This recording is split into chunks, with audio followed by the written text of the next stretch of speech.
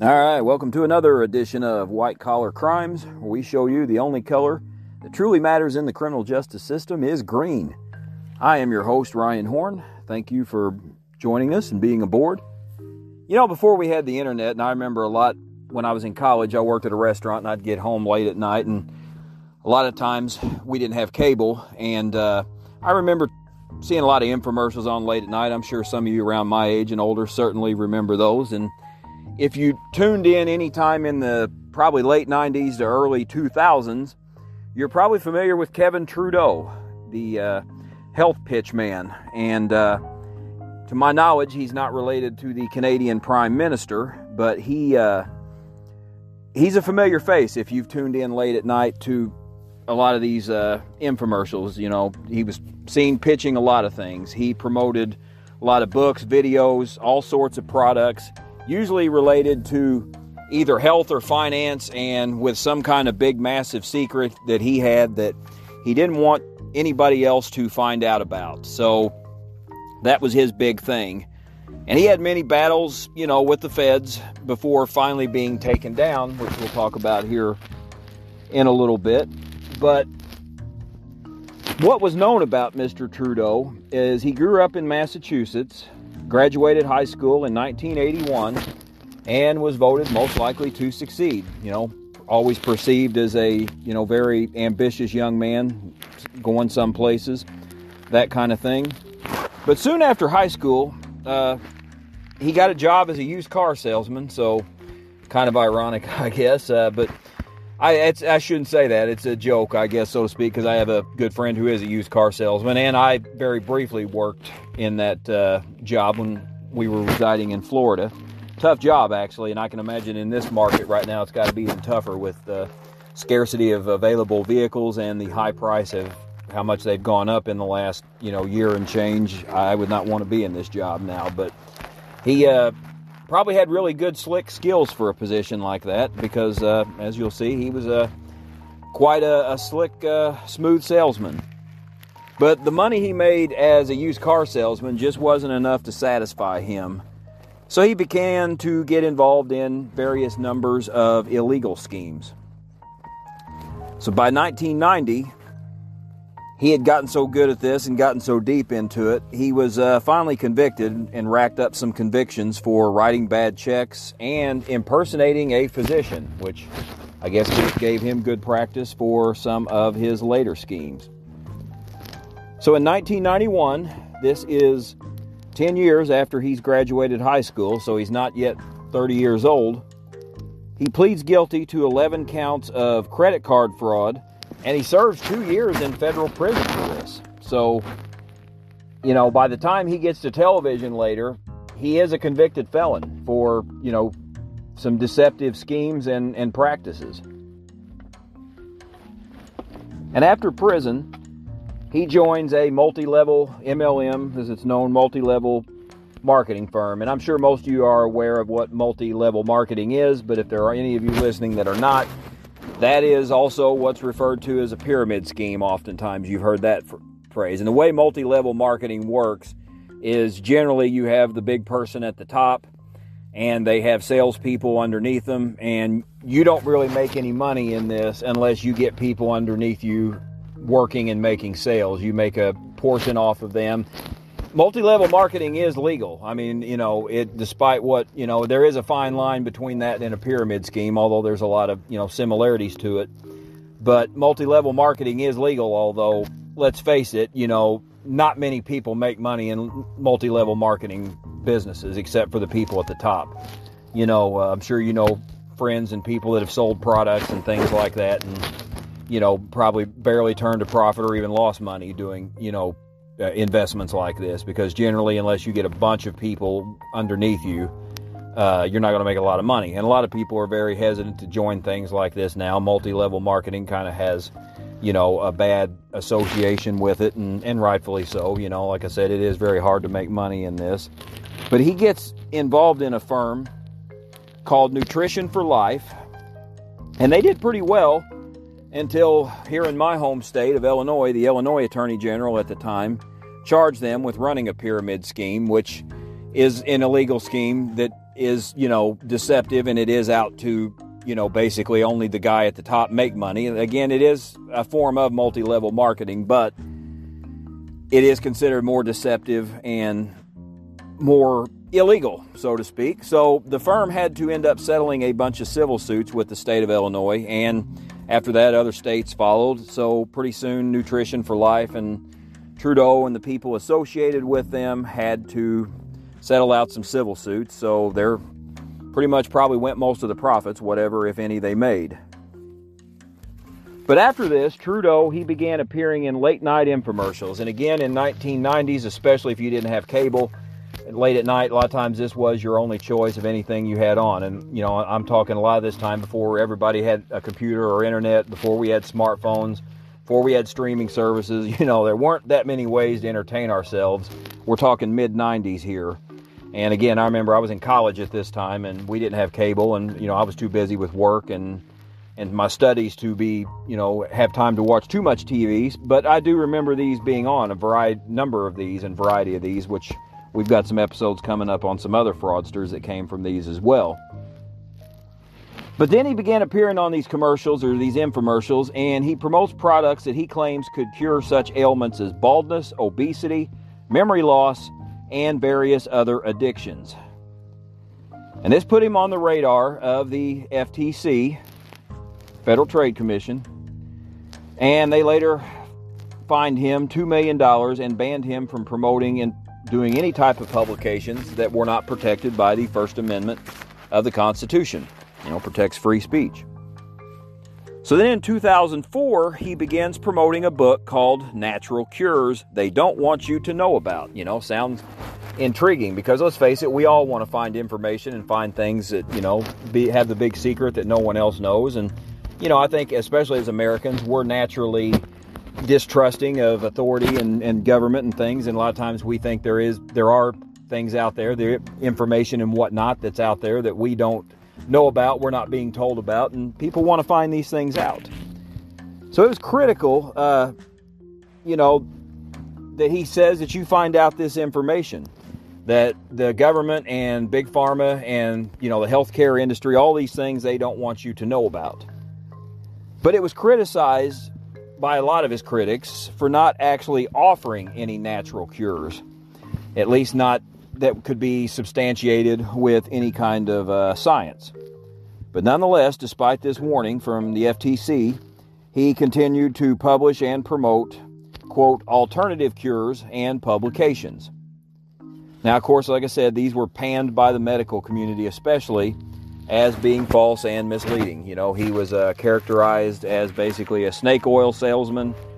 And again, one of the big criticisms that he got at that time was that he only offered vague recommendations, nothing that was backed by science. Because there are natural remedies that, you can find out there on a lot of things that are backed up and confirmed by science. But, not all of it is. And, it's a risk for somebody to get involved, maybe sometimes to take a risk to try some out and find out if it's legit or not. And that's the problem that he ran into there. But over the years, he would continue not only to battle the FTC, he battled the FDA, the Food and Drug Administration, which, has become very much involved in everyone's lives the last couple years during this COVID pandemic. And he faced fines as well as a lot of bans. Again, the FTC banned him from different type of promotions and products and things like that were not protected by the First Amendment. And this continued until he battled both back and forth for a while, like I said, until he was finally arrested in 2010 for a contempt of court charge. And for this contempt, and that just means basically that, you're holding the court in contempt, you're disobeying a court order.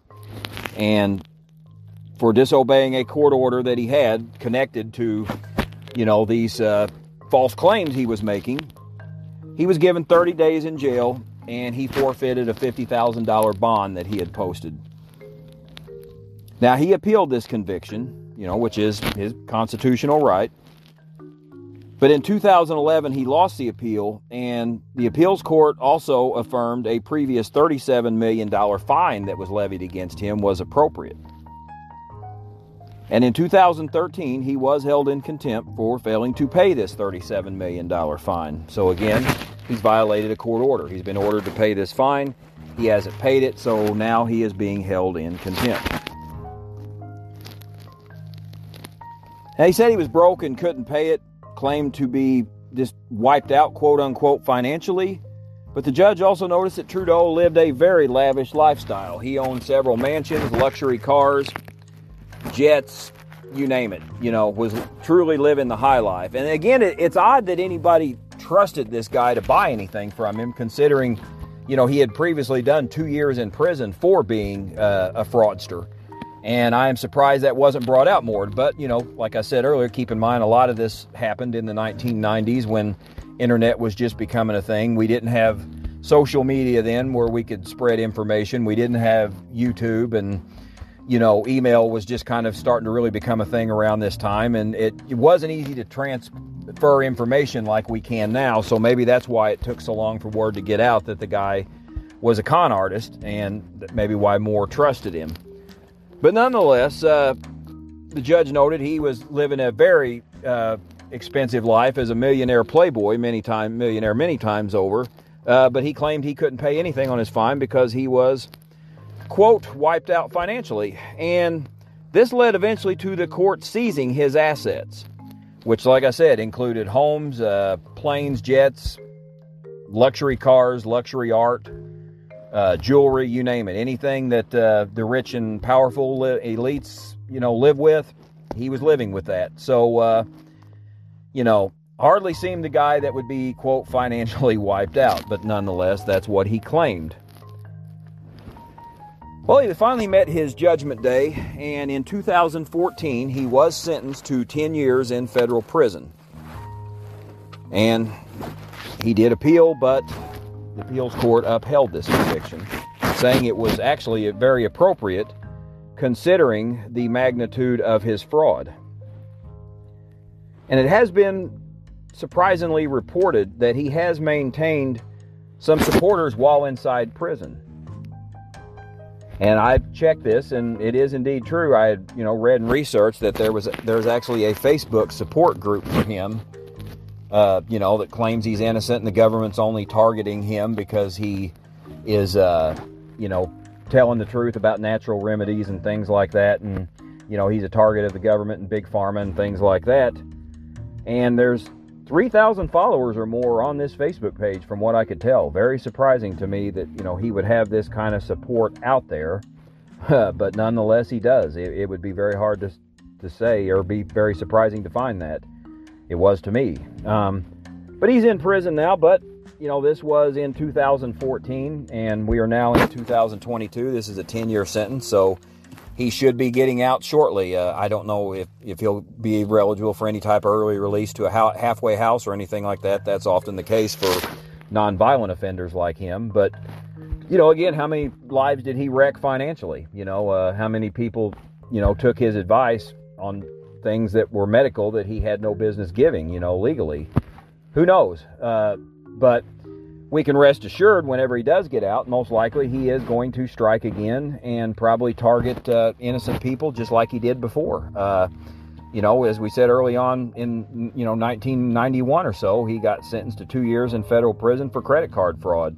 And immediately after he gets out, he gets into, multi-level marketing and then leads to his late night infomercial scams and on and on. So, it just didn't end for him, and I doubt it will here. We talk about that all the time on this show, that, they don't always get, quote, rehabilitated. The recidivism rate is very high for your street criminals, and it's no different with white-collar criminals. White-collar criminals oftentimes reoffend quite highly after they are released as well, and it would not surprise me to not see him on something coming up. I mean, maybe not a late-night infomercial, because that's kind of really a thing of the past, but now that there's the internet, with what it is now, there's certainly almost no limit to what he may be able to start up when he gets out. So who knows?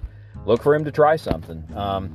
We don't really know a whole lot about his life. He did know he was married a few different times and had one wife, I believe, that was from Russia or Ukraine, and I think from all accounts what I read, she's possibly left the country. So who knows what he'll do, and she may not be with him anymore, and he may have to start complete start up from the scratch again. But, again, these guys don't stop offending once they get out, and I would look for him to try something as well. And, this was the 90s. This was part of the 90s culture, I think, the late night infomercial, and certainly not all of them were innocent. You had some that were kind of cheesy and campy, like, the Psychic Friends Network. Some of you might remember that one, and, a few of the other ones. And, there were a lot of type self-help things like that. A lot of them, I can remember some infomercials for record albums, best of the 80s or, whatnot and things like that. And those were, there was nothing that was deceptive or scam-like with these, but there were a lot of them that were. And on the next episode, we're going to talk about another one that did, Don Lapre. Some of you might remember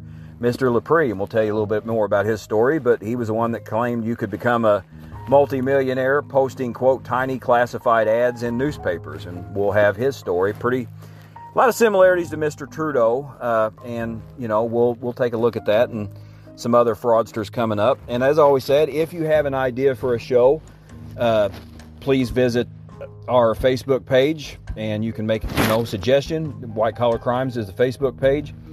You can send me a message on the Anchor page if you have an idea for a show, or if you want to be on the show. We have had listeners as guests on this show, and we would be glad to have you aboard if you want to. You can shoot me an email at ryanvt@gmail.com. And if you're, as I always say, if you're in need of any type of voiceover service or anything like that, I do offer those services as well. And you can check out my website at ryan-horn.com. And as we always try to do, encourage you to support your local animal shelter and adopt your new best friend. We've had 2 fosters recently, and 3 actually, and they've all gotten adopted. Took the last one today, going to be going to her new home. And I was told going to be living in Florida with a professional golfer. So check out the Facebook page. Maybe we'll have some more updates or something on that coming up. But we always appreciate supporting your local shelter, because they need your help, and they're overrun, and they need your help, whether you volunteer or adopt your next pet there or whatever. It's needed. And if you want to make a donation to our show, there is a section on the Anchor page where you can do that. You can donate as little as $1 a month to support our show. We always appreciate that. But as I always say, most importantly, we just appreciate you tuning in and listening to our show. And we thank you for tuning in to this one. Look forward to seeing you on the next one. And as I always say, folks, let's watch each other's backs. Keep an eye out on each other. There's a lot of con artists out there, a lot of scammers. And who knows when the next one's going to be out there to victimize us or someone we love. So let's watch out for each other. And thank you for tuning in. And we will continue to try to spread the word and educate the public on this show. And we thank you for being a part of that. God bless. Take care. See you next time.